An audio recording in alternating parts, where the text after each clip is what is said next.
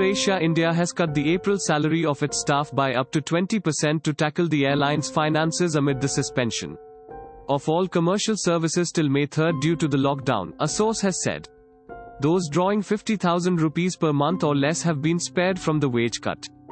Bengaluru headquartered AirAsia is the latest to join the other domestic airlines, such as Indigo, SpiceJet and Vistara, who have already taken similar measures to cut fixed costs amid grounding of their fleet. Thanks for listening to the latest News Suno. Be sure to visit latestnewssuno.com to join the conversation, access the show notes, and discover our fantastic bonus content.